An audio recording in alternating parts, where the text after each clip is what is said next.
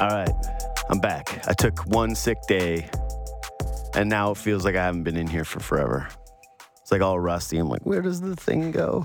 I don't know how to navigate the studio whatsoever after one extra day. It's Twitter alert season. We're here. Do you guys put alerts on? I do. I never do. No. No, me neither. There's something about like the organic hitting of seeing something break on social media that I crave. I don't want the alert, especially since you put the alerts for the insiders, and it's not like they only tweet breaking news, right? Yeah.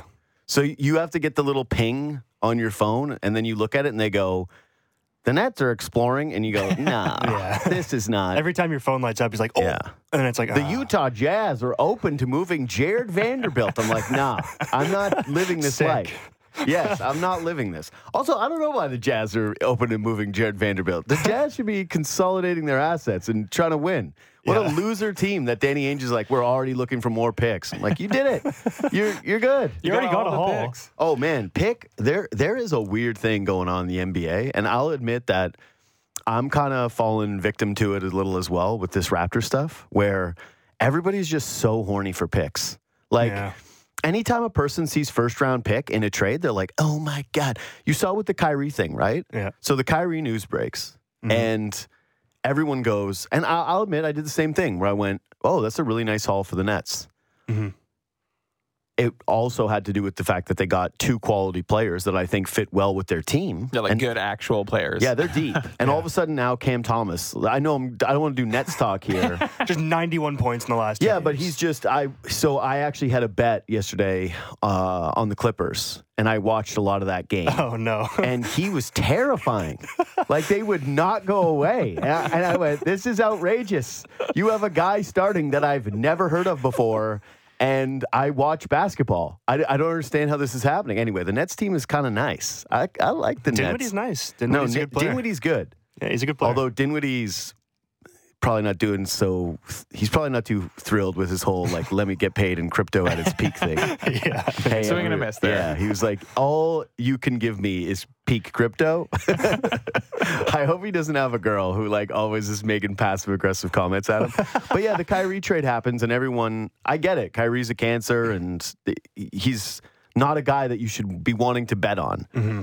But I did think people are acting like the Mavs don't have now like a starting all-star backcourt, two guys who can essentially take turns in isolation and score at will on any team in a year where it's kind of flat. Yep. And people were freaking out going, wow, can you believe that they gave up a first-round pick? And I went, yeah, I can. It's Kyrie I Irving. can believe that. I can believe that they gave up what they hope to be is a crappy first-round pick and two role players for a bona fide superstar, one of the most talented players in the NBA. Yeah. Then I thought about the Raptors. So I got a bunch of thoughts. We got Bobby Marks coming up here in about 7-8 minutes. So I'm going to start to try to flesh through a little bit of this, where I'm at today. Clearly, I've been on Team Tank forever. Yep. Clearly, I've been pick horny just like the rest of us, okay? Like A first-round pick. Yeah, I want those picks. Want those swaps. I want those. Oh, yeah. Give me those unprotected. Swaps with teams that you'll never swap with just to say you did it. Just to say you can, Masai. Just so you had a swap. Flex on them, Masai. I'm pick horny like everybody else. I want them. Mm-hmm. I wouldn't mind getting some like good young talent back. I was terrified seeing the report about Ben Simmons because apparently the Raptors had a little interest in him, but then they drafted Scotty Barnes. Yeah. And then 2 more years of Ben Simmons happened. Hard to imagine the Raptors taking future Nets picks and Ben Simmons for a Siakam trade. So I think everyone can chill out on that one. Yeah. But how the Kyrie Irving trade made me feel about the Raps was some good, some bad. The good was that it was a guard that went off the market to a team that I don't think the Raptors were going to be dealing with for Fred. Mm-hmm. I don't, like, they wouldn't have paid that price for Fred VanVleet, but it set the market high for guards, and it left the Lakers desperate, hungry, the Suns desperate and hungry, and the Clippers desperate and hungry. Yeah. I don't like the package that the Clippers can put together. There's a little bit of attractiveness to it with regards to their future first-round picks. I'm just not sure what the Raptors want with those kind of assets that are so far out. I think if they are looking at this, they would really like 2023 and 2024 picks so that they can realistically build around Scotty Barnes. Yeah, follow the same timeline. Blake tweeted it the other day about Scotty Barnes' numbers in the clutch. You guys see that stat? Mm-hmm. Yeah, just he has been one of the most efficient scorers in the NBA in the clutch. And he had a game the other night where he went at Jaren Jackson Jr. The Memphis was down a bunch of players. The Raptors' win was meaningless. But what wasn't meaningless was Scotty Barnes in the last couple minutes of the game. His confidence seems to be going higher. Totally. He's clearly the guy that you want with the ball in his hands at the end of the game, him and Siakam, which is saying quite a thing, considering some of his teammates. And the fact that Fred is sort of normalized and he's back on the floor. You need to build properly around Scotty Barnes. Yeah. So getting assets that are like in 2029, unless you're flipping those, It's a flip, right? yeah, The seventh grader. which is fine. Like getting those pieces is not the worst idea. I'm just saying I can't imagine that the Raptors are overly thrilled about moving certain guys for pieces like that. And the Clippers having Terrence Mann, who is one of those like sneaky old guys. Yeah, older than you think. Eh? Yeah, like Norm Powell was forever. Where it was like Norm Powell's in his third year, and DeLon Wright. It was DeLon Wright. Where it was like, DeLon Wright is in his third NBA season, and he's 42 years old. Like, DeLon. Him and LeBron, like, went to the same high school. He was drafted 8 years Then later. there's Devin Booker's in like his 60th year. Yeah, He's like 22 somehow. Yes, And exactly. it's like, what? No, I know. Devin Booker, every year they do the players under 25. He's and I'm like, somehow how? in there every single year. Like, you've been here for a decade. I know. What are you He's just there doing? perpetually. I don't really love the Clippers stuff, but maybe the Lakers get desperate. Maybe the Suns get desperate. The Lakers Maybe just the threw their Magic- first-round picks like almost right away. That's what I'm saying. Maybe the Magic get a little desperate knowing that, oh, crap, we might not just be able to grab Fred in free agency. We might want to trade for him now. Maybe they add a little bit more. So the Kyrie trade, in my opinion, we'll ask Bobby Marks, good for Fred VanVleet market. Good for the guard market. I'm not sure it's great for the OG Anunoby situation. Because if you're a team, if you're Memphis or you're New Orleans, are you going to be able to forgive yourself if you go all in for OG Anunoby and then Kevin Durant becomes available during the offseason? That's true. Like, that's a nightmare. Yeah. I love OG. Part of me is, I'm always so torn. I watched OG do Wings or Flats with the Raptors. And he's just, and it's the lamest content, right?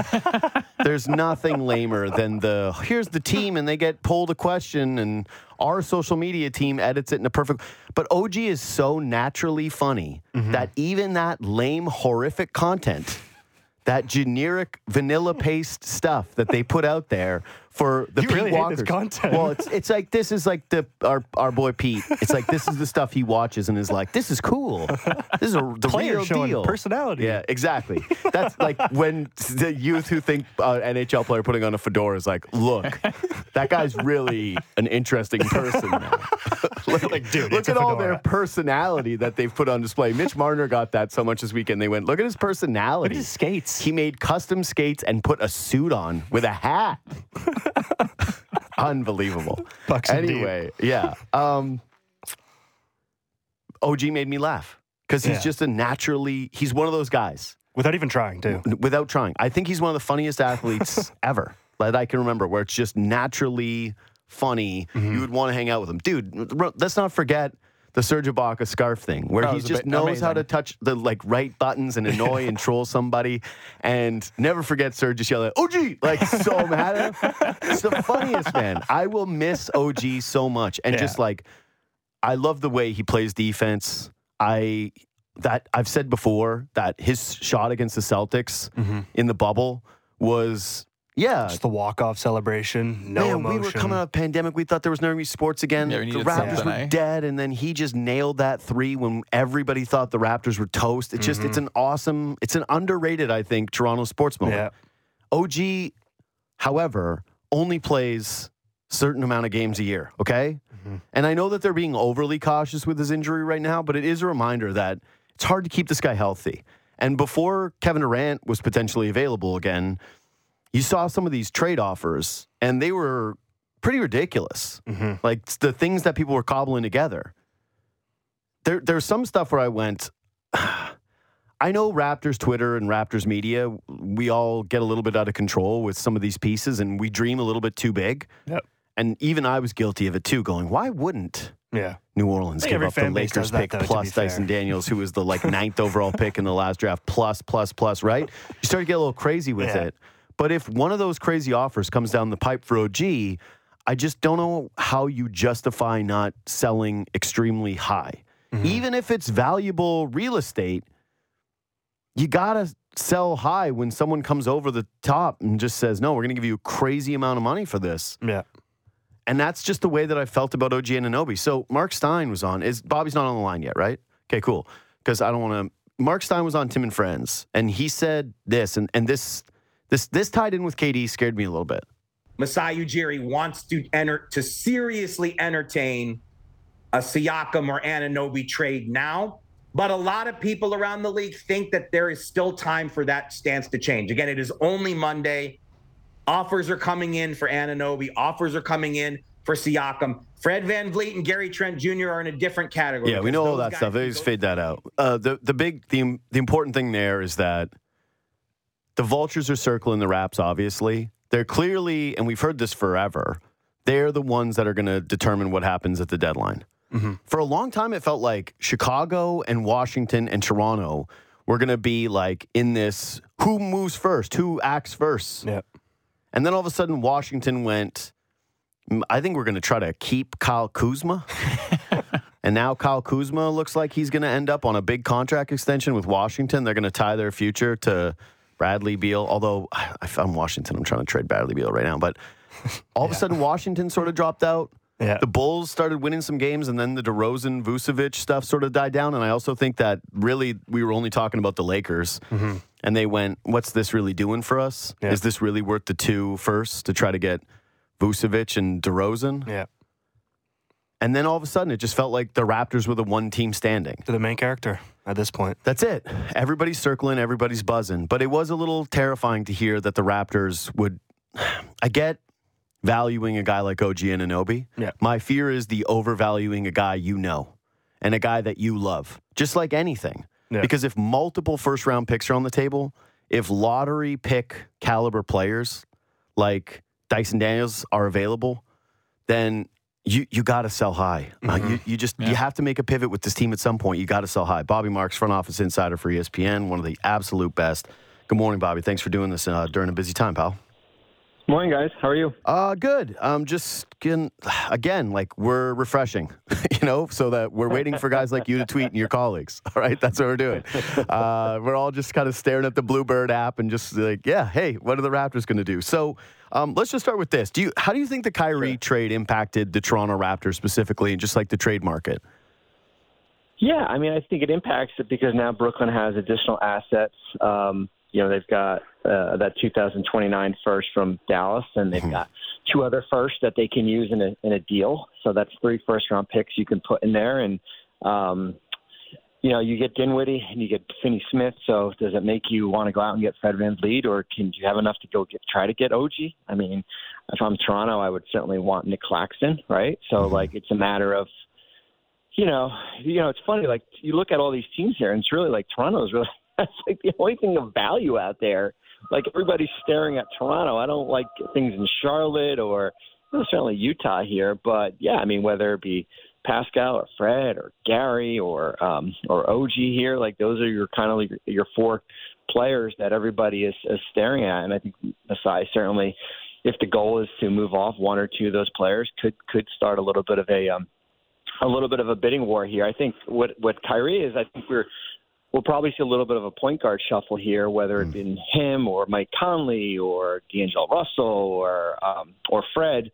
That takes a team out of the market, and we'll see where a team like the Clippers, who could really use a guard, what happens with them over the next few days here. So, I don't know how, it doesn't automatically now Toronto becomes a seller. No, but I just think teams kind of built up their assets a little bit more than what they didn't have, last week, let's say.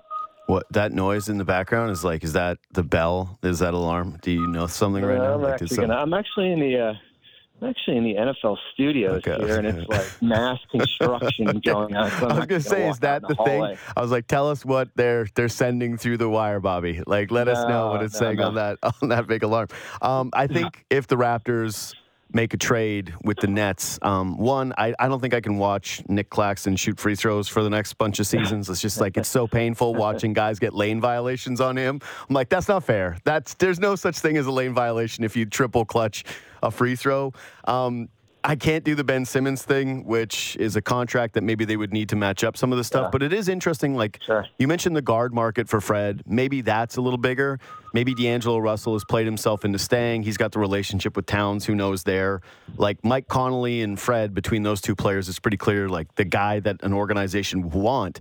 But the rest of it with OG, the Kevin Durant part of this made me rethink what happens with OG's value. Because if you're the Pelicans or Memphis, two of the teams rumored to be, trying to outbid each other for OG Anunoby's services, how do you make a move like that when Kevin Durant might be there in an offseason and you have all those assets? Like, do you think that... do you think that maybe some of those teams are going to come off the board for OG because everyone's going to sort of wait and see what happens with Kevin Durant over the next 48 hours? I think we should have a better idea probably within the next 24 hours with Durant. I just think that, I think teams, I know everyone would love to get Kevin Durant, and whether it be June or in 2 days, but I think if you're looking at Memphis or even New Orleans, I know they haven't played well here. I mean, the Western Conference is so open, right? Like, here's your opportunity to go out and get a good player, really good player. And I think the other thing too is in just talking with teams, is that the CBA stuff is kind of holding things up a little bit here because of, I've talked about regarding OG and other players, like the extension rules, right? Mm-hmm. I think if teams had an idea that some of these extension rules get, tweaked and you can extend him in the offseason to more money than what he's eligible for, I think teams are probably a little bit more aggressive, but the league is really not telling anybody, what's going to change or what's on the horizon here. So that kind of clouds things a little bit here. But the Durant thing, certainly you put, it's basically we're back to July and teams are a little bit in a holding pattern because they're not sure what Brooklyn will do. But I do think the Dallas trade signaled that Brooklyn was open for business to upgrade the roster and not tear down, because I think if they wanted just to trade Durant, they would have just done the Westbrook trade. They would have just done the 2-1s and take back Westbrook and maybe something else here, and then you just build your draft assets up here. But that's kind of the market right now. The interesting thing for KD from just a legacy standpoint is I thought this is sort of good-ish for him. He's still the guy that made the decision to pair up with Kyrie. He's still the guy that helped push his organization to go get James Harden, and it didn't, obviously it was horrific, Your colleague, Kendrick Perkins, was like, there's going to be a 30 for 30 on this someday. And I went, we don't need it. We know what happened. No, we're good. Yeah, like, who's watching this? Who wants to be like, hey, guess what? All these weirdos got together and they didn't like playing. It's like, no, we got it. No, if there's a 30 for 30 to be made, it'll be on Perk's former team in Oklahoma City. Yes, right? 100%. The one we would all want to watch. Not on the 8 games in Brooklyn in the Milwaukee series here. Yeah. No, listen, like, I would say this to and everyone is saying this was a disaster all along, but out of the 30 teams, everyone would have signed Kyrie Irving and Kevin Durant, whatever it was, 4 years ago, right? If you all had cap space and you didn't have to give up a draft pick or trade player, everybody would have. What happened was the Harden trade. Yeah. The Harden trade screwed up everything, and it set the wheels in motion for Jared Allen and Karis LeVert, and then Harden out, and then draft picks and Ben Simmons, and now you're like, it just snowballed here. So I get it. It's the price of doing business, and I give Durant credit because he's like the last man standing. I kind of found it funny, Jason Kidd in this press conference yesterday, and I love Jason just from when he was in New Jersey, but said that, we need to look at Kyrie for what he's done, the good he's done on the court and off the court. And I'm thinking, well, wait a minute. He's asked to be traded twice. The last 4 years in Brooklyn was a complete disaster every year. Mm-hmm. He reneged on resigning in Boston, and he has to be traded in Cleveland. Like, okay. Away from LeBron. like, I get he's done a lot of good off the court here. He has done a lot of good things off the court, but on the court, he's been a train wreck. No, it's been a disaster, and there's a weird part of me that I like the trade because I just feel like Kyrie is going to do his absolute best to secure another massive contract. But he'll have 40 tomorrow night, and we'll be like, whoa, that's what I'm saying. Trade. Yeah, it's going to go, wow, this is so great. Look at the two of these guys because they're both so aesthetically pleasing. They should fit perfectly together on the floor. I would imagine Kyrie is smart enough to know, hey, just keep your head down, play ball, go on a deep playoff run next to Luka Doncic and get another huge contract. But if you're Dallas, like the idea of giving him that next money, or any team for that matter, it's like that's going to become immediately one of the worst deals in sports history. Like there's just no way that ends up being a good deal, the next contract Kyrie signs. But I do like it for KD because of that reason, and I hope that he stays in Brooklyn and identifies, okay, we have a bunch of different pieces to move. We can kind of reconfigure this roster. Maybe I'll stay out of it this time, just a little bit. We're sneaky deep. We need what? Like a backup center, maybe somebody else who can shoot, maybe somebody else who can create for themselves. We'll see maybe how the Dinwiddie thing, I guess they don't get to play together. But I kind of like those players that they brought in. So, yeah, I hope he stays with Brooklyn. But if I'm a team like the Grizzlies or the Timberwolves and I've been, floundering, like what? Both teams I think are 2-8 in their last 10. They've been awful. The OG trade seemed like manna from heaven and a desperate swing, flat west. Now all of a sudden, if I'm those two teams and I'm going, I have that Lakers pick, I have young players that we can move, we've got some contracts, we have to wait and see on KD. We can't take the OG swing. Or do you see it the other way where it's like, hey, maybe KD doesn't move and there's no year like now. So we need to, there's even more impetus to do this, and because maybe the other one drops out. What's your sense of OG getting moved ahead of the deadline? Yeah, I mean, it's almost like the approach that New York took with Donovan Mitchell, right? Okay, there's going to be another guy there, and maybe there never is another guy, or you're going to be waiting for a long time. I just think, as I said, you look at this Western Conference, and Denver, certainly I think there's separation from them, but everyone else, even Memphis right now, who's not played well, and there's little, that roster is a little funky. You can make a compelling argument for anyone, and Memphis might think they're one big wing away, and it's worth the risk of trading multiple draft picks and a young player and an expiring contract. And the same with, New Orleans is more interesting just because Brandon Ingram hasn't played well from that injury, and I think you got to get Zion back. Do they think that when Zion comes back, they can get back in the top 4 or 5? That's going to be a challenge here. So I think if I was in those front offices and the price wasn't outlandish, outlandish is like a Donovan Mitchell type package. If I can trade multiple 2-1s and a pick swap and do something like that, I'm being aggressive. And if Kevin Durant became available, then he becomes available. But I'm worried about trying to win, get out of the Western Conference this year. Yeah, it seems like OG is the best guy available. It does feel weird. It's like there's the Kevin Durant part of this, but then there's also the Siakam part of it, which is I wonder how he's viewed around front offices as a guy that could be had during the offseason. Well, he'll be going on an expiring contract, right? So that's going to be the big thing. And he's certainly extension eligible in the offseason, and that could be the guy, right? That could be the guy that teams will target based on what happens in the next, 2 or 3 months here. I don't believe you mentioned Ben Simmons, right? Some people, I went on radio yesterday and they asked me the value of Ben Simmons, and I said there is no value to Ben Simmons, and people went crazy. Wait a minute, and I said no, every player can get traded, right? That's not the case, but from where Ben Simmons was 2 or 3 years ago to where he is now, now you're at a position where you got to add draft compensation with Ben Simmons for a team to take him, for you to upgrade your roster, and until he gets on the court and until he shows that he's reliable, there is no value, right? I don't know what he does for Toronto, as far as you have him for another 2 years. I just don't know unless you're getting Claxton and Cam Thomas and some other stuff with him. It just doesn't make sense. So Gary Trent Jr. wants a crazy amount of money, right? This offseason is part of the reason that the Raptors are going to move off him. Someone's really going to give him that money, Bobby? Well, will someone give him, 22, 23 million? That's a lot. That's a lot for your for, your probably your fourth best player, third best player here. And I think the market is what the market is. I mean, you look at the teams that are going to have room. It's basically a lot of the same teams from this past year: the Indiana, the San Antonio, the Orlando, Houston. I mean, we go down a list of teams, all rebuilds, right? Mm-hmm. Can you afford to pay Gary Trent Jr. 4 years? I don't know, $90 million, $100 million. That is pretty pricey. And I think before he opts out of that number, I think his agents will, canvass and see if they can get a deal that tops, $20 million. I do think it's going to be, a little bit of a struggle, but as you guys know, it just takes one team. Yeah, we keep hearing here that he wants the Tyler Hero money.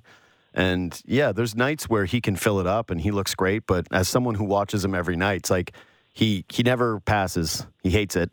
Like it's poison to him. He's like, there's no, like the amount of Raptors reacting to Gary Trent looking them off. Like I'd love to see that highlight compilation because it would actually be a really, really good one. I urge someone who's listening. I think it'll be interesting. Yeah, I think it'll be interesting where Jordan Clarkson comes in, right? I mean, I think that's probably more of a comp for me. I mean, Jordan Clarkson, 18, 19 million. I know he's a little bit older, but he's also done more. Yeah, and I wrote about, why Toronto, everyone's saying, well, why would Toronto be interested? Why would they want to move off? I said, well, are you comfortable paying your fourth or fifth best player, 23, 24 million? You got to have economic responsibility. Like that's the end goal here is that you just can't pay five guys $24-25 million plus. Yeah, I think that it's pretty clear Masai isn't going to just lose him for nothing. So if I had to project, who ends up going, he's got to be number one.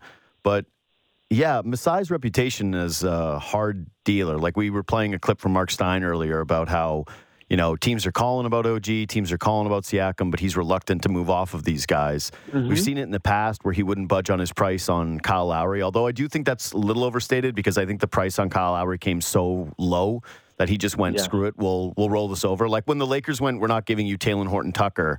It was like, okay, well, fine. We'll just play this out. It does get turned a little bit into mythos about Masai, right? Like it was like he was offered Maxey and said no. It's like, I don't know.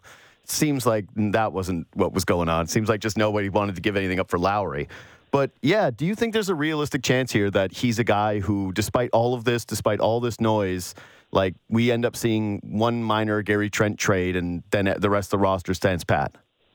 Yeah, I mean, I would be surprised if there was no trade in Toronto in the next few days. And as you mentioned, I think if there was one, I think it would be, Gary. I think, it's similar to 21, I guess, but they were in Tampa with Kyle and Norm, right? And then you figure out what you want to do with Fred in the off season here. But I've dealt with Masai when I was in New Jersey, when he was in Denver. Yeah, he's hard. I mean, he's really hard, but he's fair at the end of the day. And I think it's hard because these are the guys that he has drafted, right? Like these are the guys that he found and stuff. And he's not just going to give away guys because the Nets are willing to give up 2 first-round picks and Joe Harris for that's not going to work. So he'll hold out for the best deal, and if it's not there, you'll wait into the offseason. Is there any reluctance around the league, like from other front offices, to deal with Ujiri, given that his trade history has been really so one-sided? No, I don't think so. I mean, it's kind of with Danny Ainge too, right? Yeah. I mean, Danny Ainge's got a really strong track record here. I think you have to know, what your principles are, right? And I think desperation. I think he knows when teams are desperate. When teams are desperate, Dallas was desperate to do a deal for Kyrie Irving, and I think teams, Brooklyn probably sensed that. And I think, if he has an inclination that, Brooklyn needs to make a trade to keep Kevin Durant in a Nets uniform, he will ask for everything in the moon and then some, because that's what you're supposed to do. Danny Ainge, if he's going to go down as we're going to look back on history, especially the way that we all love picks. Like how, and everyone's like, picks are what's best, picks, baby, and swaps. And we're going to look back on some of his deals and just be like, what? He was the greatest. He's going to have statues. They're going to, 100 years from now, there's going to be Danny Ainge statues for all the picks they trade for. Last one, because of that Danny Ainge trade, the Rudy Gobert deal. Everyone has kind of said over and over again that the prices are so astronomical on a lot of these guys. Like it's screwed with the market so heavily. Is that added impetus for the Raptors to move a player like OG in the sense of like, do you think that right now teams are going to be willing to move picks, future assets because that market has shifted so drastically, but that like eventually this thing is going to come back down to earth? Yeah, I mean, eventually that, instead of, 9 teams controlling all their their first round picks in the next 7 years, the list will start to grow. I think there will always be a market for trading unprotected first. I mean, Dallas just gave up a 2029 unprotected for basically 4 months of Kyrie Irving.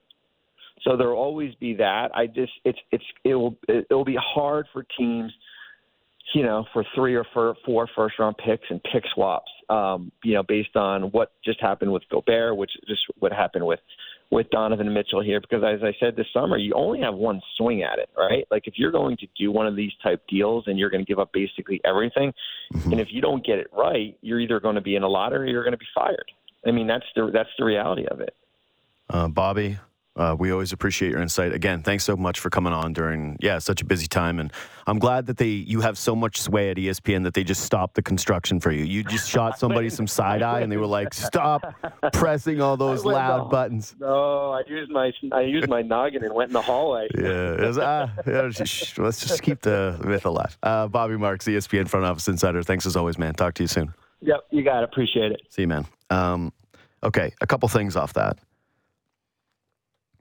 This is my main fear with the OG thing. It really felt like everything was breaking perfectly for them, that one of these teams was going to get desperate. Mm-hmm. And then Memphis has been so bad, and New Orleans has been so bad. There's more of a case for New Orleans because the Zion thing, it could just not work at any given time. Yeah. But some of the other pieces, like Brandon Ingram struggling the way that he has and struggling to stay healthy, you would have to imagine that they would look at this and go, ugh, maybe we wait on the KD thing. Maybe we try and pair KD with Zion and we use a bunch of these picks and players and whatever the hell to get in on that in the offseason. Like, I wonder if Memphis and New Orleans have been so bad that they now look at it and go, I don't know if this is our year. There's more of a case for Memphis to load up, use the Golden State future first. But are you using those pieces now if KD and Siakam are both out there during the offseason? Because you kind of... Unless you win a championship, you could look really stupid if someone ends up getting one of those two players and you could have been the team that put together the best trade package for either of them. Yeah. And so now that feeling like Bobby was talking about of the one team that gets desperate, the one team that needs to do it, I don't really get the sense that anybody in Memphis or New Orleans is going to lose a job from the front office if they don't make it work this year. Because they have so many assets and because those moves are still available to them. Yeah. Like, we're entering an offseason where there could be there could just be more player movement than we originally thought there was going to be. Yeah. To me, it's been such a weird up and down roller coaster of trying to read the tea leaves and what is going to happen. But to me, it's now feeling more and more like Gary Trent was always basically a certainty to get traded. Yep. And that Fred VanVleet, if that guard market gets nuts, from a timeline standpoint, I'm not really sure how Masai and Bobby are going to make the case that giving Fred that Tyler Hero money makes sense too. Like both Fred and Gary want cash. And Fred VanVleet's clearly the better bet, but he's going into his 30s and we've already seen signs of decline. Yeah. And if you give him that contract and things don't work out again next year, what's the move? Like, what are you doing with that then? It's pretty clear that there was some, ruffling of the feathers for Fred when it came to his role. And if you want Scotty with the ball in his hands more, then that means more VanVleet playing off the ball, which means that he's probably not as happy. Mm-hmm. He's going to buy in for money, right? Like everybody will. If you're the Raptors, you sit him down and go, don't worry, we're going to pay for your market value. We're going to give you that Tyler Hero contract. We're going to give you close to $30 million a year, whatever. He's going to be fine. Fred's a leader. He's a tough guy. Blake was on here last week talking about still, like, despite all this noise, he's helped keep that Raptors locker room together. He's clearly respected, revered, all those different things. Yeah. There's a case to be made for paying him. I just don't see the timeline thing matching up anymore. And I think from a fit standpoint, a value standpoint, it just makes more sense to move off of Fred VanVleet now and try to figure out, an entirely new backcourt moving forward around Scotty Barnes. The spooky one is what happened with OG. Yeah. And whether or not that if a team is not willing to come crazy over the top with that offer, if you're Masai, you probably do hold out now thinking, okay, if someone doesn't hit on Durant in the offseason, if he decides to stay put, now I've got two guys that I could potentially move in trades and maybe still get the same package.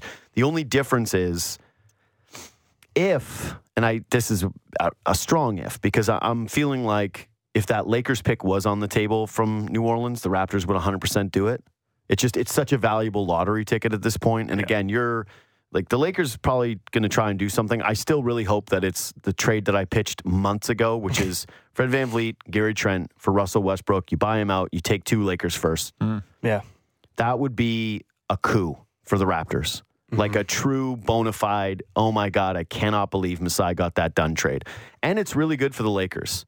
I've just all along, this has been the one for me. Like, you want Kyrie, he's a great creator, but the Lakers need shooting so badly. And both those guys can shoot the hell out of the basketball. Both those guys have big time playoff experience. All of a sudden you look at the Lakers roster and say, so you would have, if Anthony Davis is healthy, him, LeBron, Fred, and Gary surrounding, like, LeBron going to the basket. I like that. Like, I really like that. Still don't think it happens, but I like it. I'm less confident than I was going into the weekend that OG gets moved.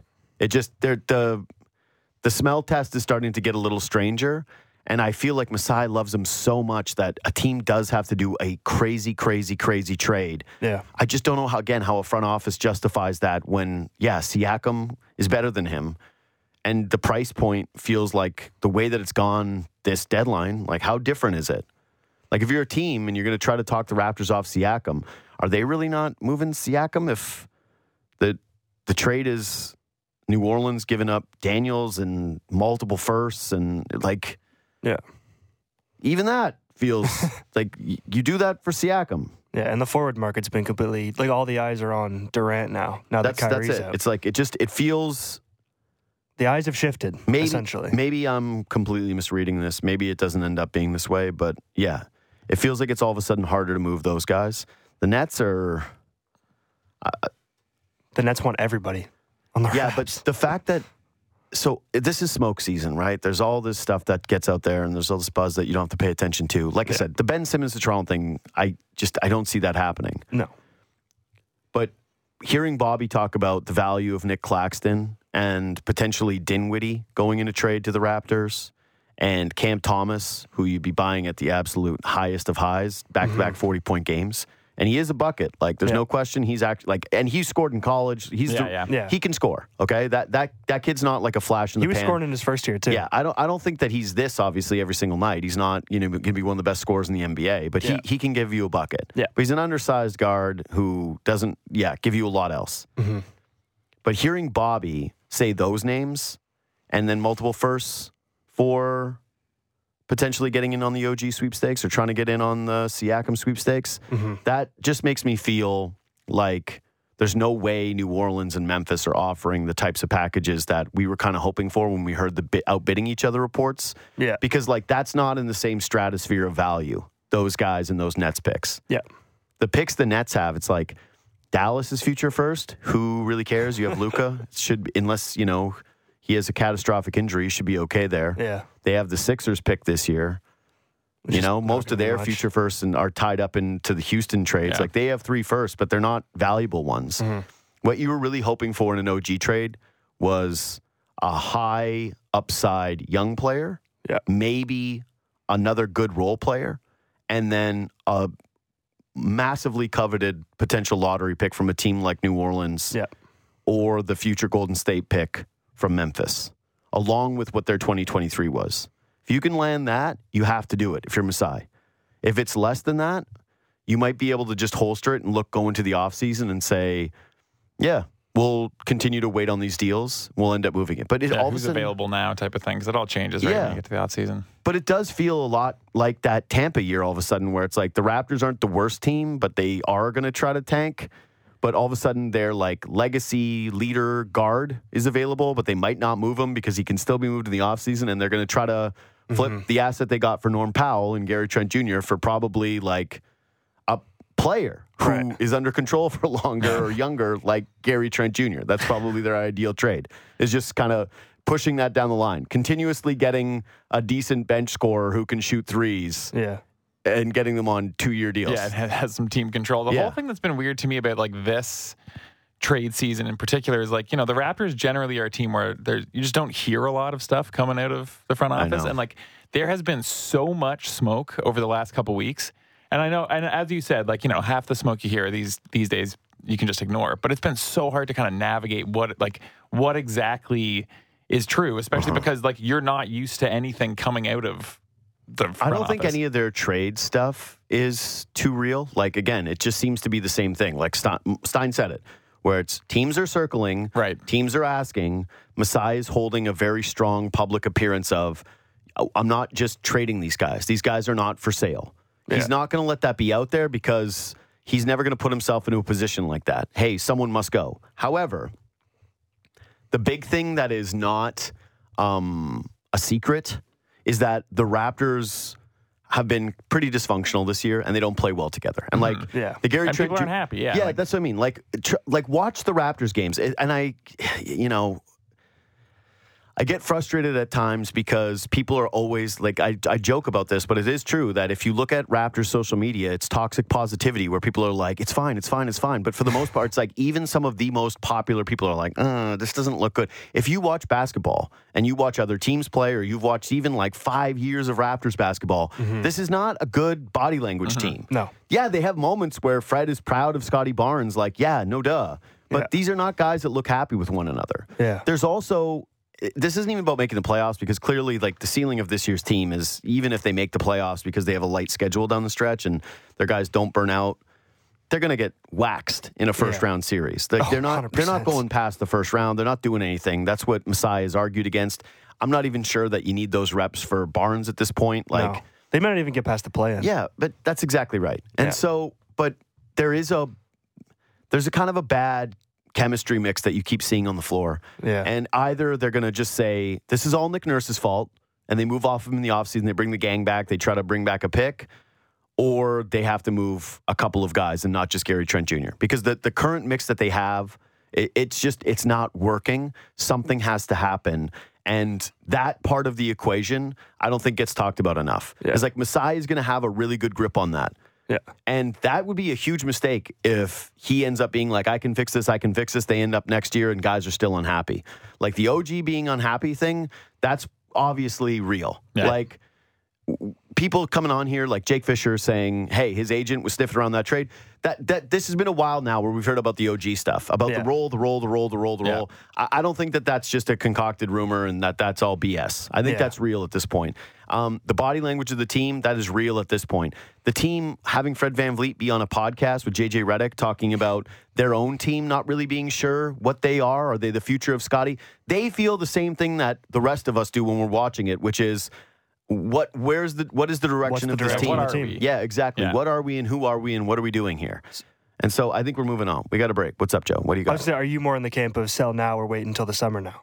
Well, again, it depends. But if you find out that the Raptors were offered 3 firsts plus a good player for OG, and they don't pull the trigger on that, I think that's a mistake. Yeah, I would agree. I like OG Anunoby. Mm-hmm. He's, again, one of my favorite Raptors. I don't know why I have to even qualify this. You should know this. OG hasn't played more than, yeah, it's 43 games played, 48 games Some played, of that's pandemic, 65. but it's 43, 48. Yeah. And then this season we'll end up seeing, but he's not a guy that's been able to stay healthy for long periods of time. Yeah. He's not a creator on his own. He can get you a basket, but it's always people overrate the points per game. It's mm-hmm. he's very empowered on this team to be able to kind of do his dribble drive game. He's a good cutter. He gets open. He's like a good scorer, but it's not like, we keep looking at the averages. Like, again, somebody told me, he averages more points than Mikal Bridges. I'm like, come on, man. You got to be able to dribble and create your shot off the bounce to be like a scorer, like a go-to scorer. And OG's not that.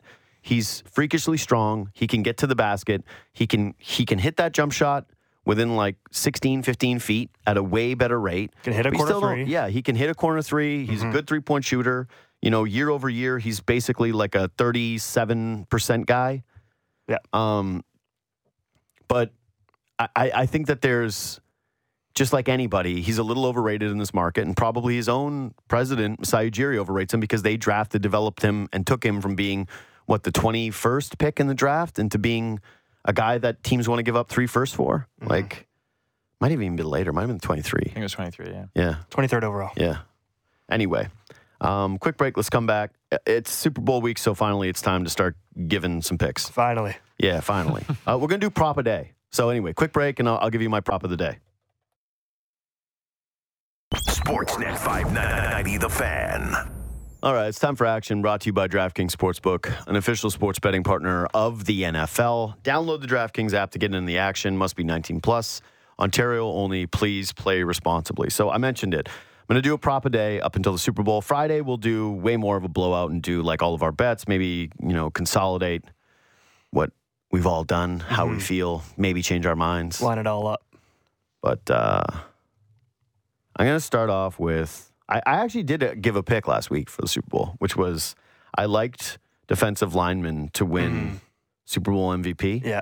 Not like as a favorite pick. It's a good long shot. Yeah. It's 25-1. And I went through and I mentioned all the good defensive linemen in this game. And it's like, yeah, there's definitely paths to that. Like the idea of you're basically paying plus 900 for Travis Kelce to win MVP versus that group of linemen. Yeah. It's a little, it's not the best value to me. Well, after anyway, what we've seen too, it's not unbelievable. This one is a minus number, so it's kind of cowardly. I'll get more aggressive. I went plus 2,500 to start, okay? Okay, true. But I don't know how you don't bet a Travis Kelce touchdown. Like anytime TD for Travis Kelce, he scores every week. Like he gets a touchdown every single week in every single playoff game. And if you look at, Kansas City, how beat up they are at receiver, I can't imagine not taking the guy that has 3 touchdowns in his last 2 playoff games. Like minus 135, I feel like it's still a really, really good price, considering that, every week you see like lock running backs, as they put them, right? Like the guys who tout the rock and who get the goal line touches, you'll see them as anytime scorers closer to minus 200. So I don't really get this number. It to me, like minus 135 for Travis Kelce or plus 115 for Isaiah Pacheco. I would assume the Kelce touchdown being our lower value is because they haven't allowed it. The Eagles have not allowed a touchdown to a tight end since week 9. Yeah, I know. I think that's a super overrated stat. I'm just saying, like, I'm guessing that's why maybe that goes into it. 100%. It probably goes into it. Yeah. I think it's crazy. Travis Kelce gets goal line looks. He's not a regular tight end. He's going to, they run that shovel pass play for him. Yeah. They are going to be able to like throw him a jump ball. There's just so many different ways that he can do it. Break a one tackle, like long play, short play, whatever. Travis Kelce, to me, if you're betting on anybody, well, actually the odds do reflect that he is the most likely to score at minus 135. Yeah. But I think it's nuts that he's that close to guys like Pacheco. And I don't see a crazy amount of value for Chiefs players when it comes to touchdowns, unless you start to get into like the crazy long shots. Like, I shouldn't even say crazy. I kind of don't mind the Sky Moore plus 650 and a lot. You know what's a sexy one is a lot of people are in on Jordy Fortson. Jordy Fortson? Yeah, the like third backup tight end. Yeah, I know. It's like plus 1,300. There's a name I didn't think would come up. I know. Well, Noah Gray is plus 650, but apparently Jody Fortson is a guy that people are like, He's a dog. Yeah, he's one. Anyways, I'll do one every day, and I'll get you guys in the mix more. But this is going to be a shorter one today. That was time for action. Brought to you by DraftKings Sportsbook, an official sports betting partner of the NFL. Download the DraftKings app to get in the action. Must be 19 plus. Must be in Ontario. Please play responsibly. I really like my my Super Bowl special for tomorrow. Just saying. Like, I could get more aggressive and a little sexier throughout the week. Let's start with a little taste. It's just like, hey, grab Travis Kelce now because it's going to move, right? It already has. It was minus 125. Now it's minus 135. Quick break, then let's come back. We're getting an all-star game, another one. NBA one was kind of good. Oh, that was pretty good. It was a good event. Great dunk contest. Uh-huh. Mm-hmm. One of the best. Yeah.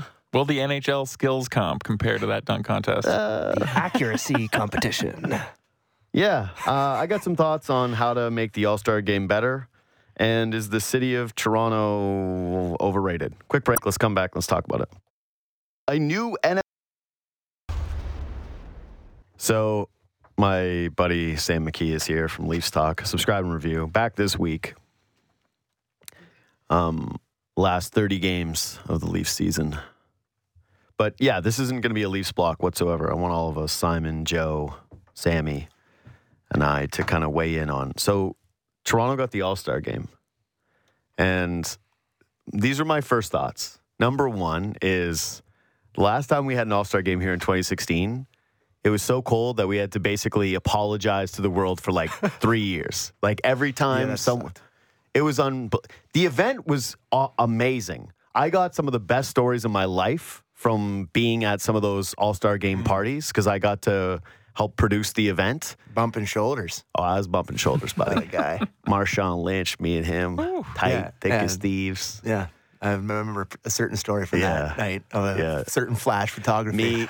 Me having to ask Jon Stewart if I could get an interview with him and being actually quaking in my boots, and then he said no, and I've never felt more relief in my life. Jon Stewart, as in the Daily Show? Yeah. Wow. So you sitting courtside, right? And I was walking around. For an interview? Had to. Did you ask him to interview him? Yeah. What the hell would you ask him? You remember Daily Show? That was awesome. Out of Will Ferrell. Like that's all. A sick No, dude, interview. it would have been genuinely the worst moment of my life. And like he and you would have tried to be funny. And his guy, sure. no, oh, dude. He would have been like, I'm funny too. Jon Stewart, funniest guy ever. Honestly, thank God. Yes. No, that was a really, really fun weekend. Yes, I got to rub some shoulders. I'll always be grateful to James Hinchcliffe for being cool and helping, me stand around an area. It was like with Snoop Dogg in the same booth as him. It was great. It was a great weekend. All the NBA All-Stars from my youth. Like, it was a really, really fun event. But the NBA All-Star Game is much better than the NHL All-Star Game. Mm-hmm. I think this one is going to be a little lame. These guys also really love to go to warm weather climates. And all I'm just thinking of with the weather was, people are in Florida. They're having a good time. They're wearing their outfits. They're walking around. And it's going to be in Toronto in February. And I thought, I don't know. Although, quick February Toronto update. It's warm outside. Yeah. Which is sneaky the most hilarious thing ever because Ben Ennis almost died out in the frigid cold trying to make that stupid rink. No joke. Hey, you're too hard on him about this. No, dude. You didn't appreciate the effort enough. No, you didn't. Buddy. I had him on my show like a couple days after just to be like, Ben, I appreciate your effort. You were just like, you bozo, man. He's a bozo. No, he's trying an effort. Buddy, it's a college try. I respect it. First of all, he stood out. So I went over to his place on Friday. Okay. And he, first of all, I don't know if anybody saw my Instagram story. Most disgusting car I've ever seen in my entire life. Okay. Like, actually. Dirty car. The guy lives in there. No, You're driving that thing every day. My car would look exactly the same. If I was commuting you'd have 20 bags. Dude, he has 20 bags of crispy minis. Like, I don't understand why he needs so many. Crispy minis? What's that? Rice cakes. And he's like, I love the snack, but he's got 20 bags and of. That's the crummiest snack. No, dude, he's the crummiest snack for the crummiest guy, for the crumb bum. So they're just everywhere. There's gum, like loose gum everywhere. I'm going, what is going on here? Anyways, disheveled. Yes. But I couldn't stop laughing because his wife told me that he stood outside so long on Wednesday, freezing that rink over and working on it, that like he got so sick he couldn't go into work on Thursday that he cramped up and he was toast. He was just done. He couldn't get out of bed for a day.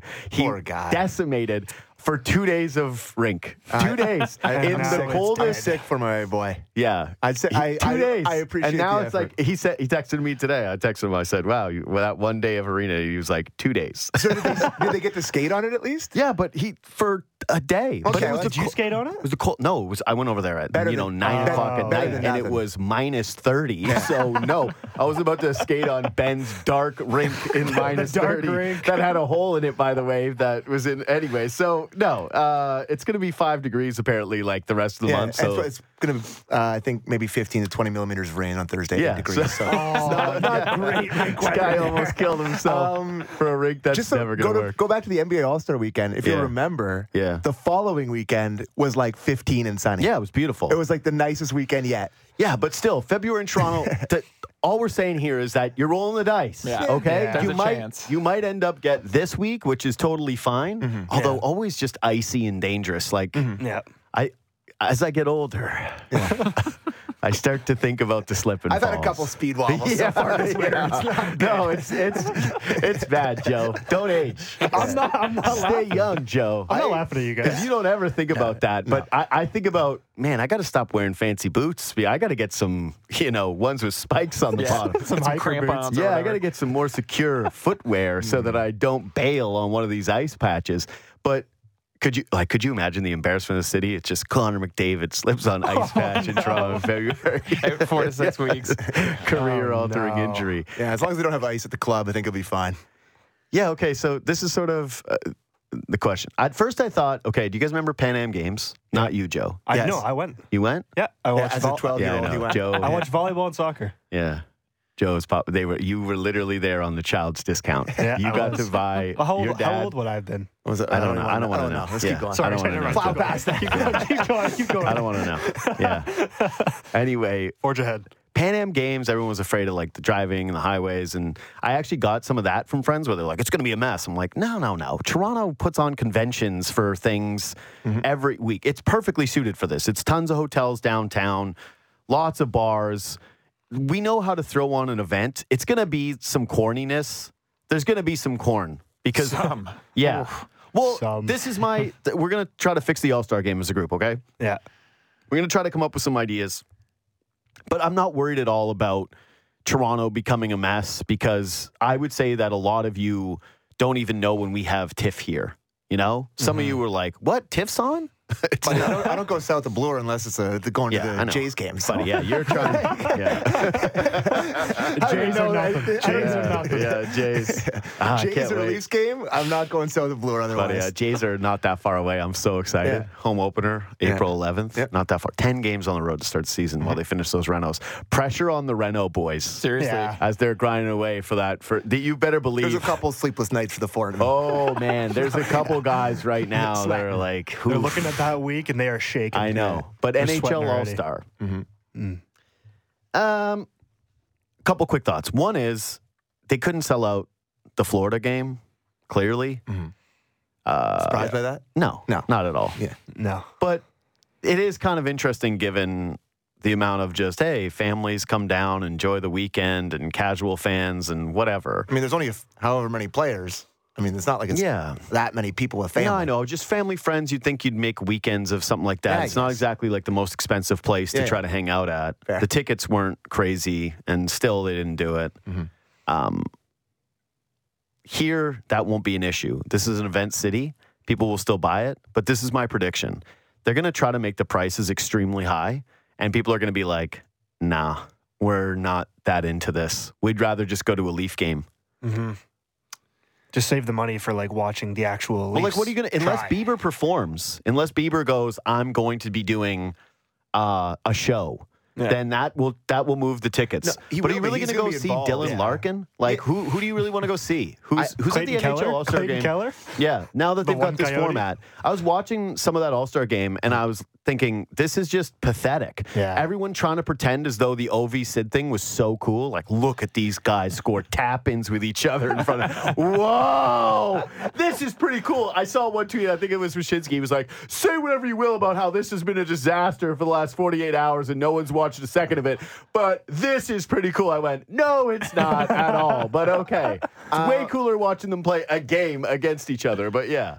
I thought the game was way better than the All-Star, but that's not the skills comp on Friday, which is not saying a whole lot. Well, but yeah, it the would have been NHL. hard to be worse. But I thought they asked. You didn't like the surfboard splash game or the chip golf thing? The golf and surfboard were the best parts. Yeah, No, the you're out of your pre-taped mind. ones. The pre-taped ones were the best ones. You guys are out of your but mind. the problem was That's my number one solution. No more off ice for sure. stuff. Agree, but they can't do that here. That's why they lost the whole crowd because they went to an hour of pre-tape crap on the jumbotron. They're like, I am out of here. If everyone could divert your attention to the jumbotron. Yeah. So what were the players doing that time? Just sitting around, on the bench, chilling, like having drinks. They're Like hungover. so. Do you know who drank the most NHL All-Star Weekend? Who? Andre Vasilevsky. You know how I know this? It was 7-1 against Florida last night. I watched him let in the worst goal of his career. I also watched him go to play a puck and just backhand it right onto Eric Stahl's tape, who tucked in a wide open net. I went, geez, Yeah, that's not pretty. No, you saw that one? Yeah. Oh my God. I watched the Rangers. You can Flames tell game, but I who didn't- I saw the the highlights. of that who one. the fun lads were on those trips. They shouldn't have played Vasilevsky in that game. So Trouba wasn't hungover. no, he wasn't. So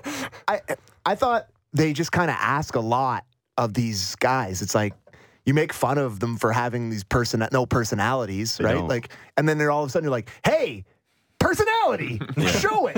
It's like they're supposed they to just, don't. That's what. But they do a they're stilted trying version. They're No. trying. Like Mitch Marner's wearing like a zoot Miami suit. vibes. A suit is not a personality. He's I got don't the- know how many times I know, need to but say listen, this to people. But they're trying to force these guys with no personality to be like NBA guys who have a ton of personality. No, but there are guys in the NHL that do have personality. there are fun characters. But they don't want to put themselves out there like that. I know, that's what's lame. It's a different thing. So here's the solution. Just, first of all, number one solution, don't ever do it again. Done. Like, we're done with this. That's my number one favorite solution. Fix the Yeah, Hey. it just won't happen. Can I say something? Yeah. Good job. Thank you. You've really Number one solution. Yeah. If they're going to have it in Toronto, just do it throwback. Yeah. Like, have it be like throwing it back to 2000s, the Mecca of hockey. Maybe bring in a couple old players. Like guys that like are still capable and like just have it be like a throwback event where you do like actual skills competition. And, you know, Borny said yesterday, maybe use a wood stick. Like just make it Yeah, a that throwback was- event. East versus No. West. Okay, so I actually don't like East versus West. World versus North America is what they should go back to. To me, I actually think the best idea they ever had was the draft. And then Ovechkin Yeah. got so drunk that the league went, Kessel laugh was like Dude. like taking pics of Patrick him. Kane. Patrick Kane is just filming was bombed at Yeah, of that course. thing. Shocker. But that's what I'm saying about personality. We actually saw it. It was fun. Players were Yeah. interacting with one another. They were doing draft pick choices on the floor. There was the Kessel moment where we in Toronto were all, oh, how could they do that to Phil? It was amazing. And Dark times. Phil gets the car, and he's Phil Kessel too. He was actually, in hindsight, he was the perfect guy to pick last because he was probably the dude who cared the least about it. For sure. Went, yeah, I don't really care. Where's my car? Free whip. Everyone's got a Phil impression. Yeah, but so Cuthbert said this morning they should just throw sticks. I like that idea.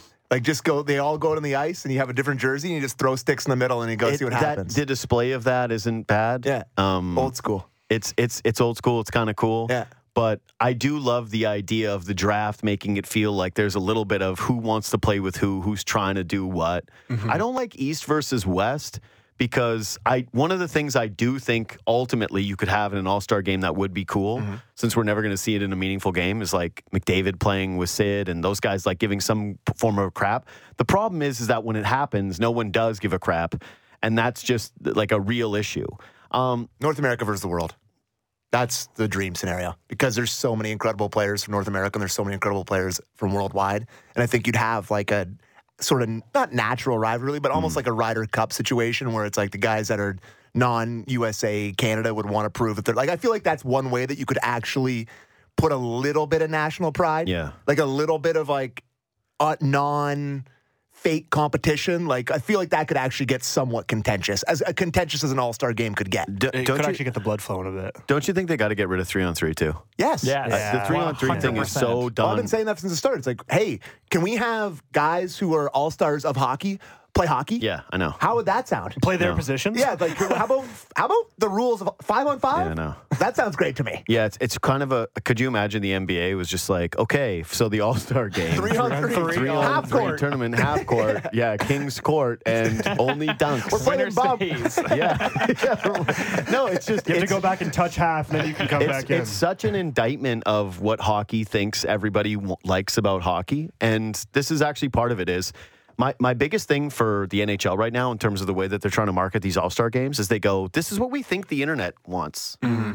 Hey, this is what we think the internet is saying, and here you go. Here's this event. You guys just want the skill. I don't think the NHL is the only thing guilty of that. Well, yeah, clearly, but I think that they're the most weirdly pressured by it.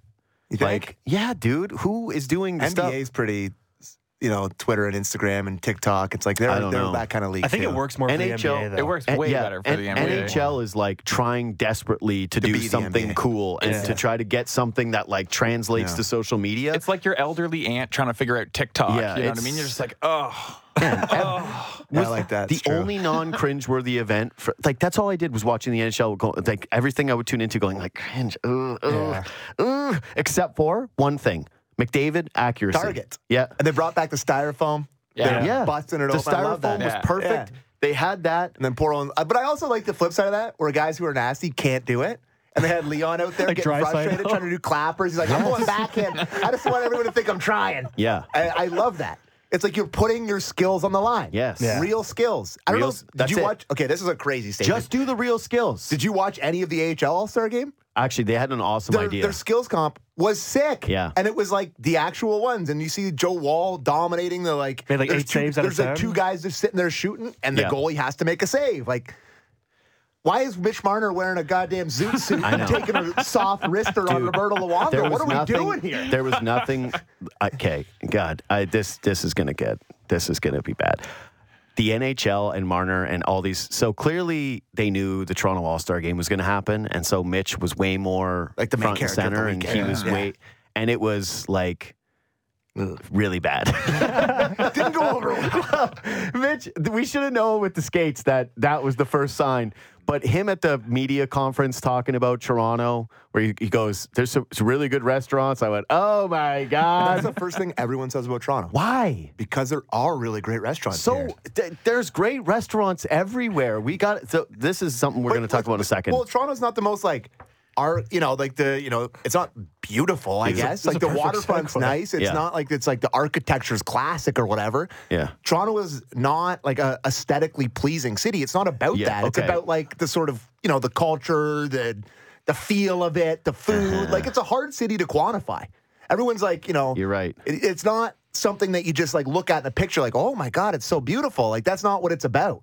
So this is good. We'll just transition. Okay. I'll stop making fun of To me, I'll just summarize to close this up. 3 out of 10 this weekend. It was terrible. Oh, I wouldn't even give it a 3. It was lower than that. I actually was. Yeah. Anyway, not to brag. Yeah.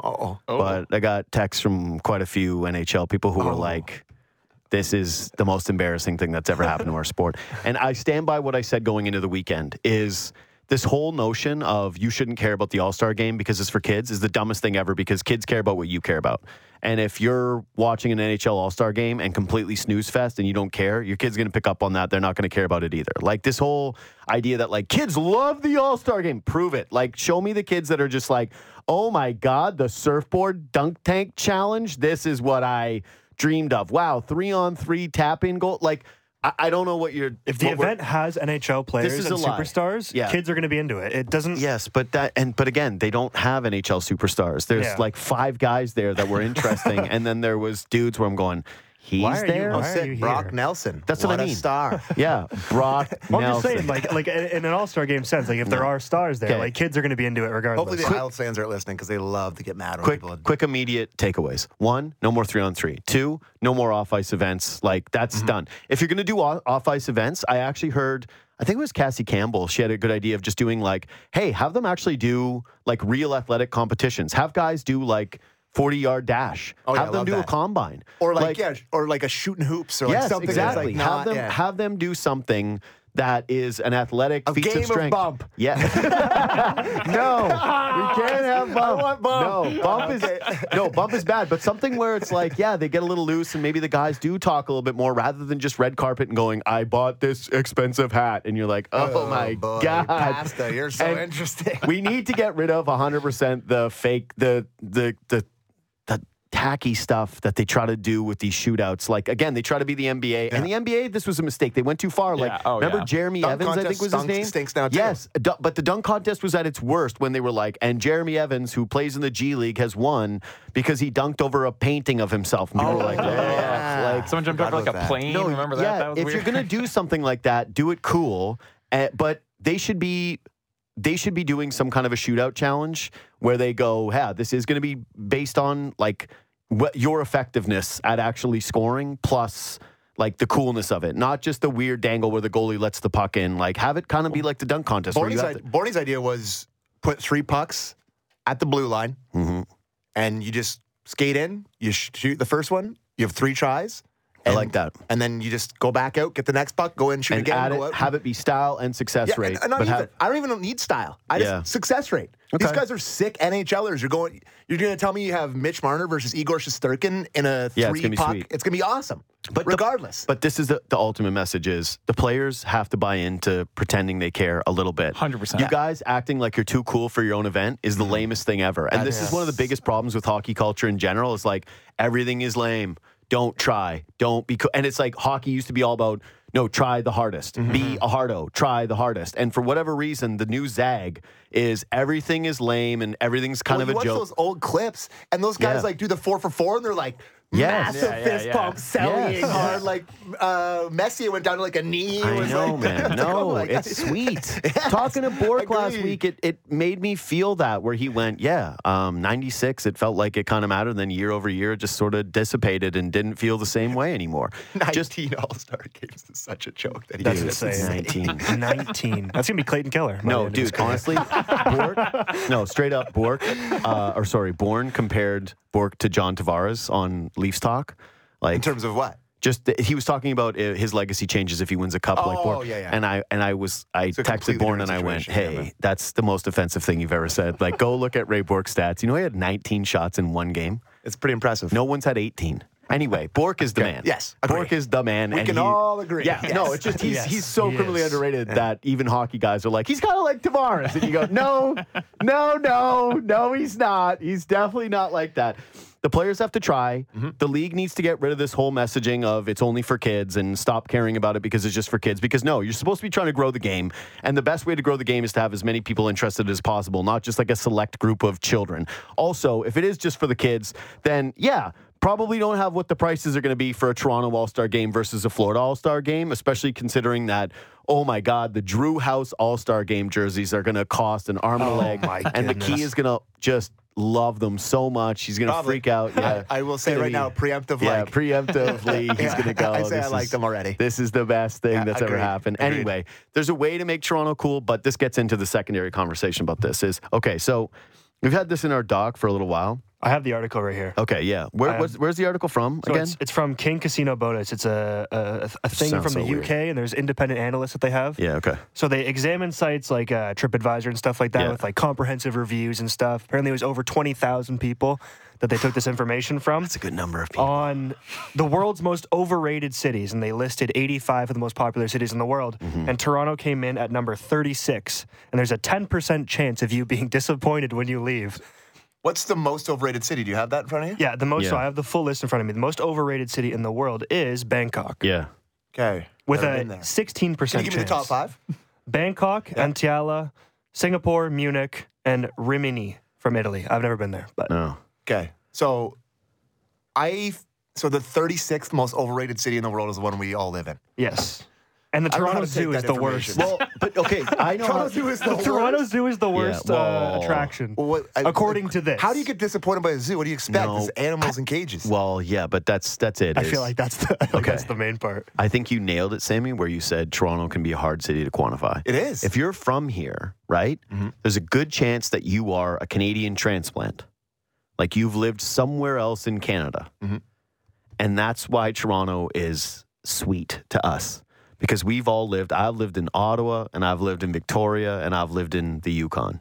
And Toronto just has so much more, right? There are a lot of awesome restaurants. There are a lot of great bars. Mm-hmm. A lot of cool events. But internationally, traveling, doing some stuff, you go look at things like, oh, there's other ways to get around than just being in a car and stuck in traffic for 3 hours. Interesting. Yeah. You go, oh, there's there a lot are of cities that I know have that issues. in North America. Those issues. Especially here in North America, because it's, driving cities, places with stroads. Mm-hmm.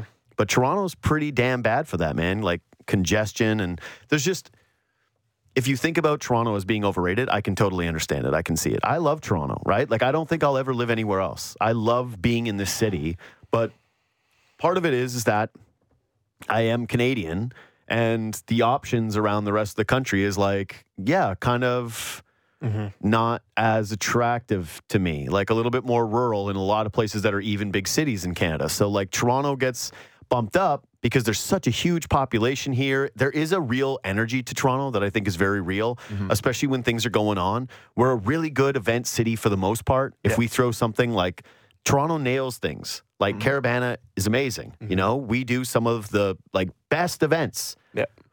But also, it definitely is overrated. Everything's super expensive. It's hard as hell to get around.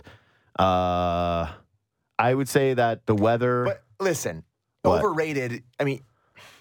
Yeah, I it's disagree. overrated. I disagree that's overrated. I think it's, as a tourist destination... What do you do if you're a tourist? You go to this is what happens whenever people come into the city. Because a tourist is like, they are coming in, they're like, I'm going to go where I think Toronto is, a.k.a. around the CN Tower and like on Yonge Street. Yeah, that's where I was going. And it's like, you need to, I guess this is a detriment towards Toronto, but you need to have somebody that knows. No, that's anywhere. What No, are you it's not Yes, everywhere. it is. No, What are you it's talking not. about? It's not You need to everywhere. man, everybody that comes to Toronto, this is why it's overrated. And this is why people are kind of disappointed. They come down here, you go to the Hockey Hall of Fame, if you're a sports fan, you go, that's kind of...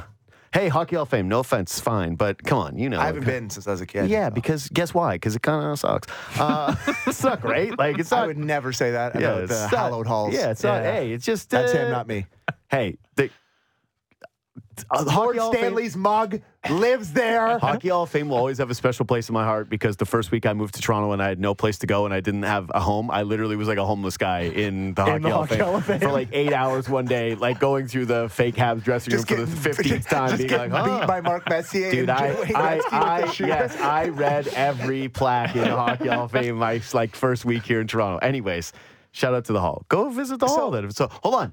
You go to the Hockey Hall of Fame. Yes. Right? You're downtown. It's like, what do you do? What do you do? First of all, I've always had this complaint about Toronto, but like down in that area, it's very much like, hey, tourists, you know how in your town there's Jack Astor's? We got that down here too. There's no like cool, real vibe to the around the arena experience that feels like you're in a cool, different city. It's very much just like they slapped a suburb of anywhere that you're from in any town right into the downtown core. Everything is except for it's way more expensive. You want to go have like some chicken tenders and a Bud Light at one of those places, like that'll be $46.80, please. Listen, plus tip where's it 25%. Hold on. Where's let me it finish not this. expensive? Yes. Everywhere is expensive. Then what That's else the is world we there live in. around it? It's like, okay, the aquarium. Have you guys ever been to the aquarium? Yeah, it's sick. Once. Oh. Yeah, it's sick. I guess you just don't Not a big appreciate fan of the aquarium. Yeah, it's the biggest waste. Well, I mean, it's the stupidest waste of money that you can possibly do. Oh, I do you like this see in aquarium. Tower? That was Okay, cool. On a popular day, you're gonna wait forever. Then you gotta get up there. It's all right. Like CN Tower's okay. I would say that's a decent experience. Wouldn't you say? Like if It's up? great. Yes. It's an incredible experience. Yes. Okay, that's a good I've one. never been up the CN Tower. Really? I still have not. It's really It's cool, because you're man. afraid. No, I'm not afraid of heights. I just like it's Take the something that I've stairs. never gotten around to doing. Take the stairs. Take the stairs. Joe, Run up the you're young stairs. enough. You could actually do it. Anyway, CN Tower's fine. And then the rest, like kind of around there, it's like, what is there to do? Like if you get a hotel downtown, like what is there to do? The zoo, apparently. Sam but just said everyone it. You hates have it. to know. So what are Read the... TripAdvisor, pal, and go Yeah, take a okay. look. So Do some exploring. so what's your thing then? What's go to the big... go to the world famous Eaton Center.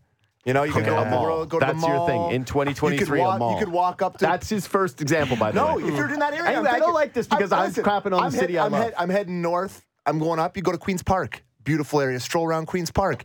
Head down College Street. Go to Yeah, Sneaky okay. D's Institution in the Sneaky corner D's. there. You can walk even further down that way. Go to Little Italy, beautiful part of the city. You're going to tell your parents go to Sneaky D's? Yeah, I'm going to tell my parents to go to Sneaky D's. Okay, Shut up. yeah. No, I love Toronto, and I will not stand for this. I love Toronto, too. I'm just Toronto stinks. No. It's Toronto overrated. doesn't stink. Toronto doesn't stink. It doesn't. I'm just saying it's that assessment of go it hang being, out in Bangkok, pal. Yeah. No, it's the only place more overrated. No, it's not. No, there's 34 other It's cities. a joke, boys. Jeez. Toronto's the most overrated Canadian one, though. Hold on. Yes, it is. Yeah. The other four Have were fun in below. Vancouver, where everyone's mean and it's raining all the time. Vancouver's number 56. Yeah. Yeah, Vancouver Vancouver's Gastown's the worst place there, apparently. Agreed. According to I've this. been there. Yeah, I agree as well.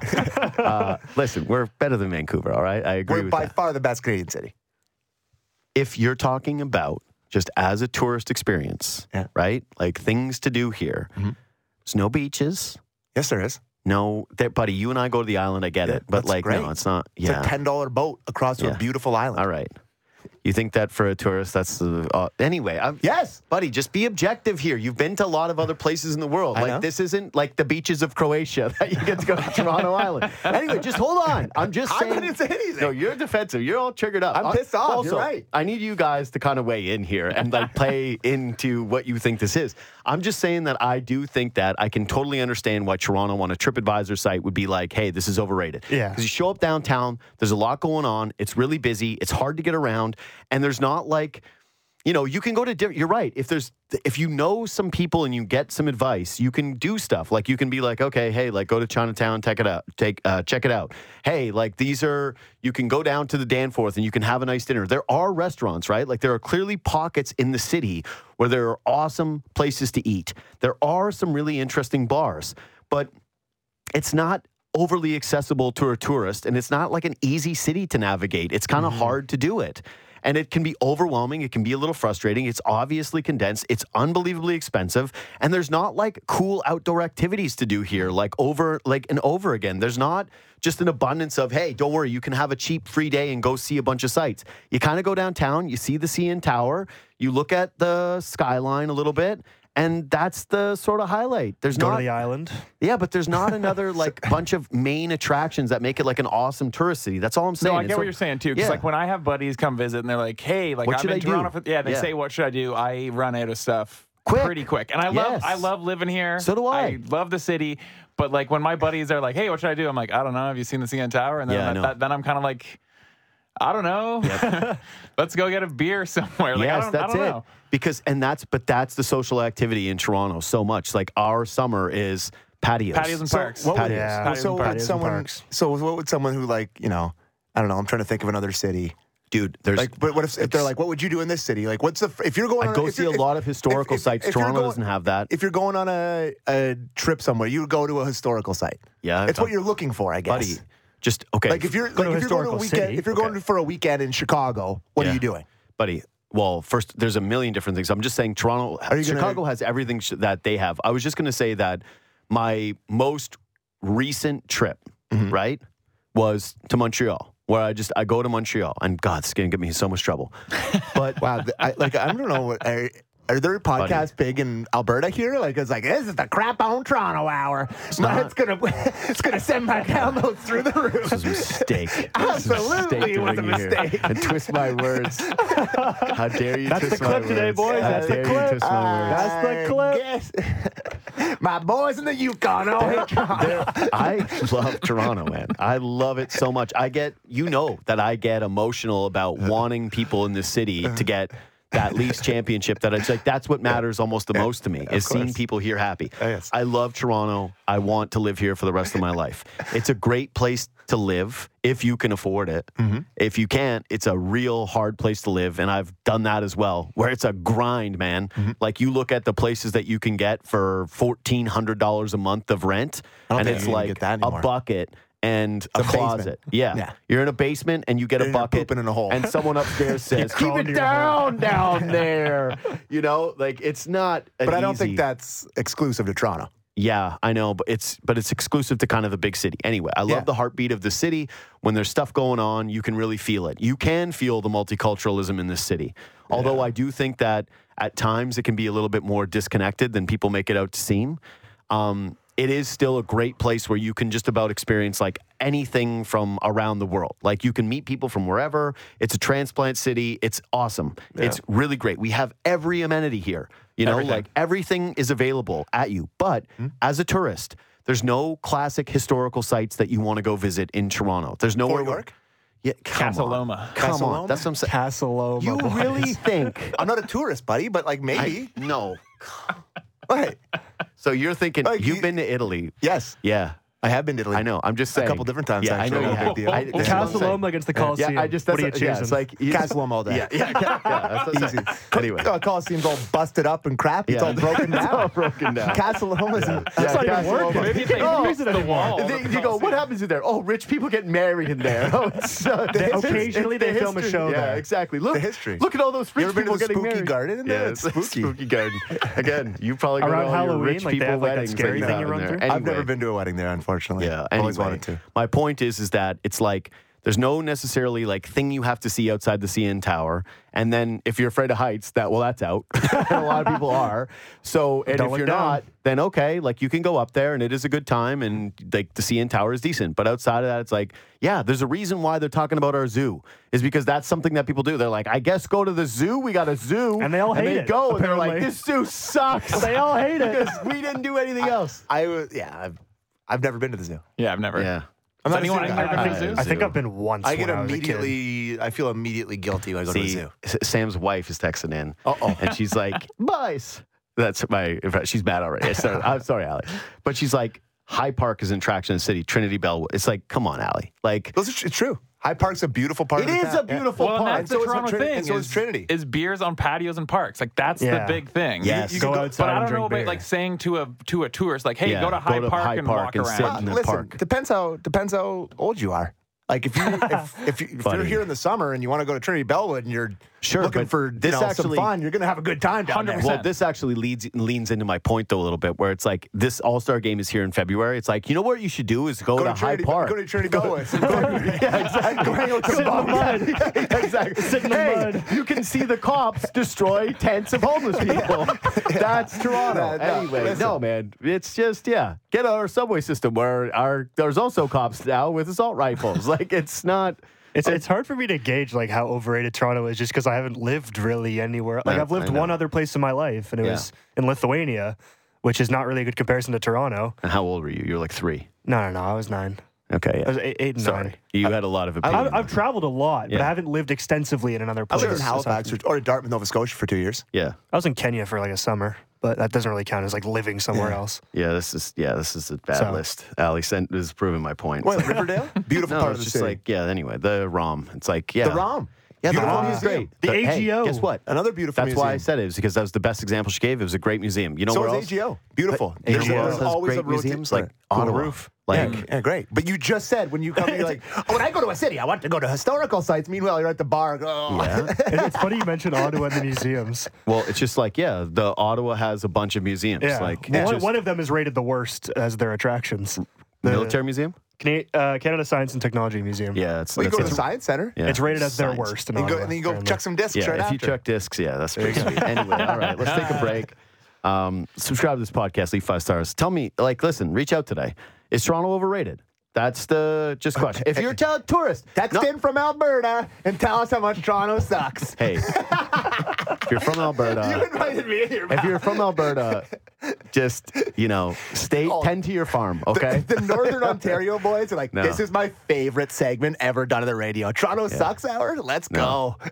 Here's the thing about all those other places. I would never live there. Yes. Okay? Yeah. Here's where I would live. Here's where I will die. The Owen Sound portion of this show is just thrilled about. Yeah, the guy who's wearing the Owen Sound Yeah. hoodie who's always like, I'm moving back, I'm moving back, I'm moving Never back. once have I said that. Yeah. Yeah, when I'm 50, baby. Yeah, I mean, I'm 50. Okay. So, When I'm 64. yeah. It's like, Don't say like next year. You're the old guy. I know, but you're just creeping up, I'm heading in the wrong direction. Yeah. Anyway, quick break. Let's come back and let's hit a couple of things we missed.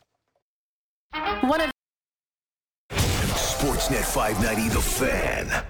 All right. Let's hit a couple of stories that we missed. So Conor After McGregor. saying got me canceled with twisting my words. Yeah. Conor McGregor, what? Conor McGregor is back. The Ultimate Fighter obviously kicks off in May, and he's a coach along with Michael Chandler. And then Dana White also said that it's probably going to be a mega fight at the end where the two are finally going to fight. McGregor hasn't obviously fought since that Poirier leg break. Yeah. You don't like them fighting? No, I love them fighting. I don't like that. It's like there's probably going to be mega. What are you talking about? No, they're going to fight. Yeah, it's going to be a mega fight. Yeah.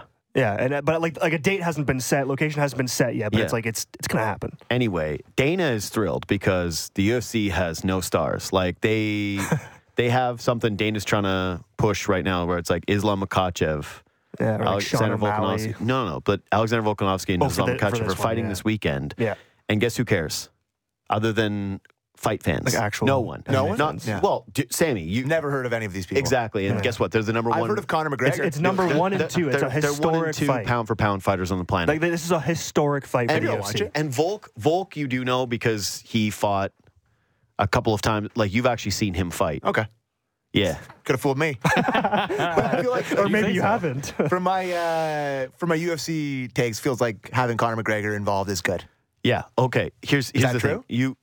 Yeah. Good take? Yeah. You remember, obviously, you know Max Holloway? Yeah, of course. I like him. Volkanovski is the guy that he fought and, like, took the belt from. Mm-hmm. Okay. Or, like, Volkanovski took the belt from him, sorry. Anyway, Volkanovski's this awesome story, awesome fighter, marketable guy, but he fights in a weight class that is harder to do it and where guys have been... Yeah, just, bigger names in the past like Max who have resonated with people a little differently. Yep. Volk is great, but I think he always got hurt by ending Max's career, essentially, and Max was like a true blue, everyone loved superstar. And, yeah, he won one of his fights in a controversial decision. Anyway, I don't know why Volk isn't bigger. He should be bigger, but it just doesn't feel like he has that, like, whatever that little je ne sais quoi is of a top superstar. Makhachev, obviously, nobody cares. As much of a beast as he is, like, he's not marketable. No, he never talks. Yeah, he doesn't talk. Like, yeah. Anyway, you can pitch this as a good fight. It is going to be a good fight, although, man, I hope Volk can stand his ground and do this. I think Makhachev just might be a little too much. Islam's just a beast. He is just, like, he's so strong. Yes, exactly. So strong. So is Volk, though. Yeah, anyway, that's fair. For the casuals and for just the general injection of sport, like UFC's had some pretty tough cycles, whether it's been Dana White, feels like they've been out of the public eye except that. They lost gambling in Ontario, huge momentum, like a tough momentum hit. Yeah. They haven't really cultivated any new stars in a while. Yeah. Dana hit his wife in public and then tried to launch Slap League, which might be the stupidest thing ever. That's them?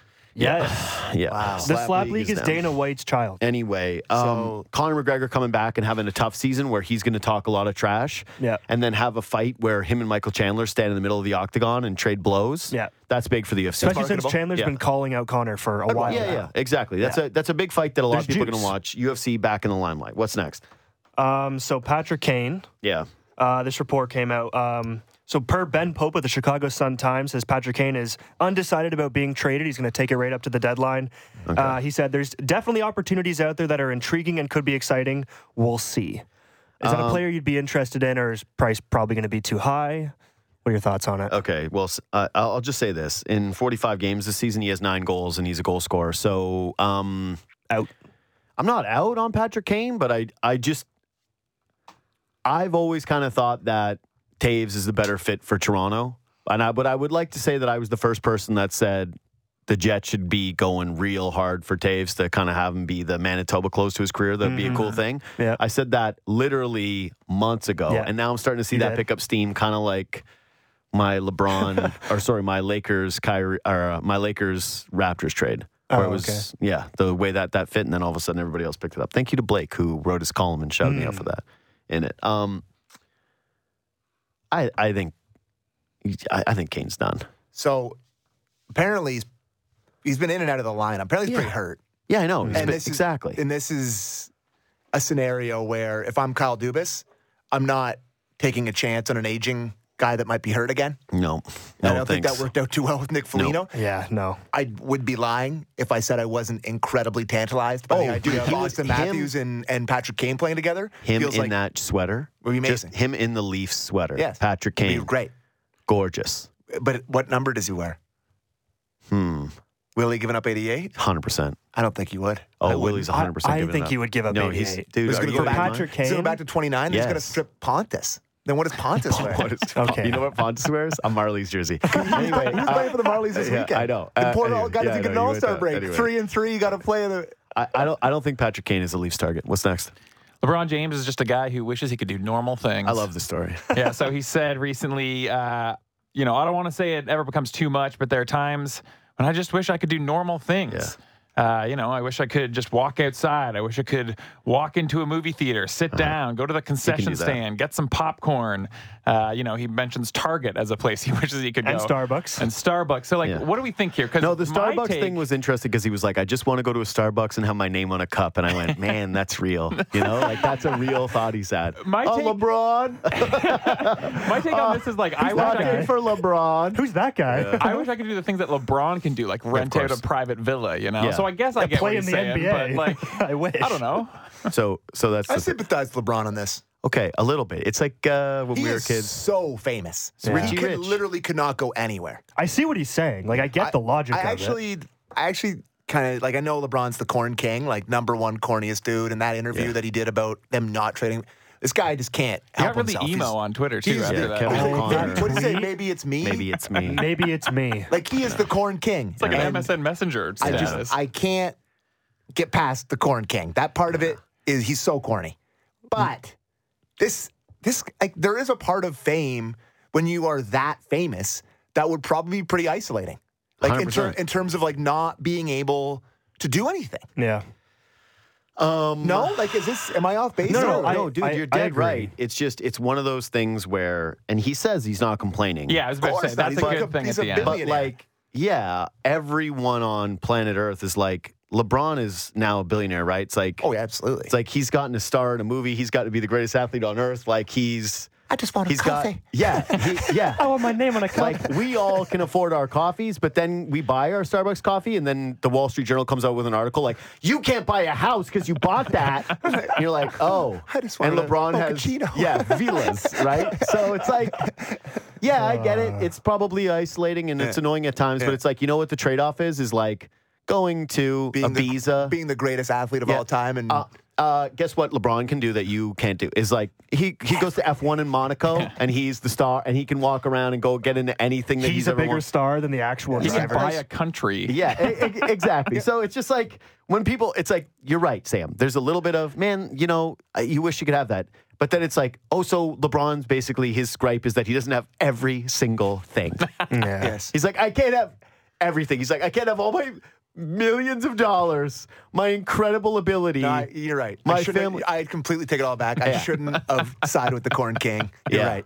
I'm wrong. I'm just saying. He did have a point, though. There was a point there. No, but it sounds can't better say it. on paper. That's what I'm saying. Yeah. It sounds good on paper where he's I just wish I could go to the concession stand and do this. No, And you're guess, right. But here's the thing. LeBron would do that for one day, and then we'd let him have a pill where it's LeBron, hey, try out a can I normal go back life. to my other life? Yeah, exactly. Yeah, He'd do that for one day, and Anyone he'd would be this is what trade you guys what are they have. doing? No one's paying attention to you and giving you everything you want all the time, and then you don't just get on your jet hate with it your family. so much. Of course, because it sucks. Why do you think we call it the grind?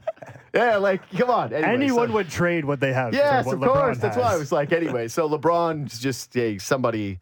You know what he should do? He should get Nathan Fielder to build a fake coffee He should shop. build his own Starbucks. Build a Starbucks. Nathan Fielder gives him the experience. watched that Hire- show. Just build your own city where it's quit just on his that show. family it's and one of nobody. the best shows I've ever seen. You couldn't be more wrong. I quit on it. I was just this is too much. That's insane. What was it? The rehearsal? Yes, the rehearsal. I quit on it. Sorry, Nathan audience. Fielder. Yeah, you shouldn't have given up on it. It's really great. Anyway, we got time for one more quick. Yeah, so I'm going to give you Tom Brady's post-playing career started with a thirst trap. Takes to Twitter. I don't know. Is he going to have the corniest, the most embarrassing retirement phase of any all-time sports great? Because that was something. LeBron, because Sam said it, he's the corn king. So Yeah, that's when true. LeBron retires, He's the corniest guy ever. he'll be around in some capacity, and I don't know what LeBron's is yet, but it will be corny.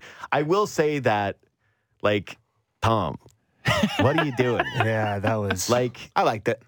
Let him do what he wants to do. Guy's super rich, and he's now single, and he's got a good bod.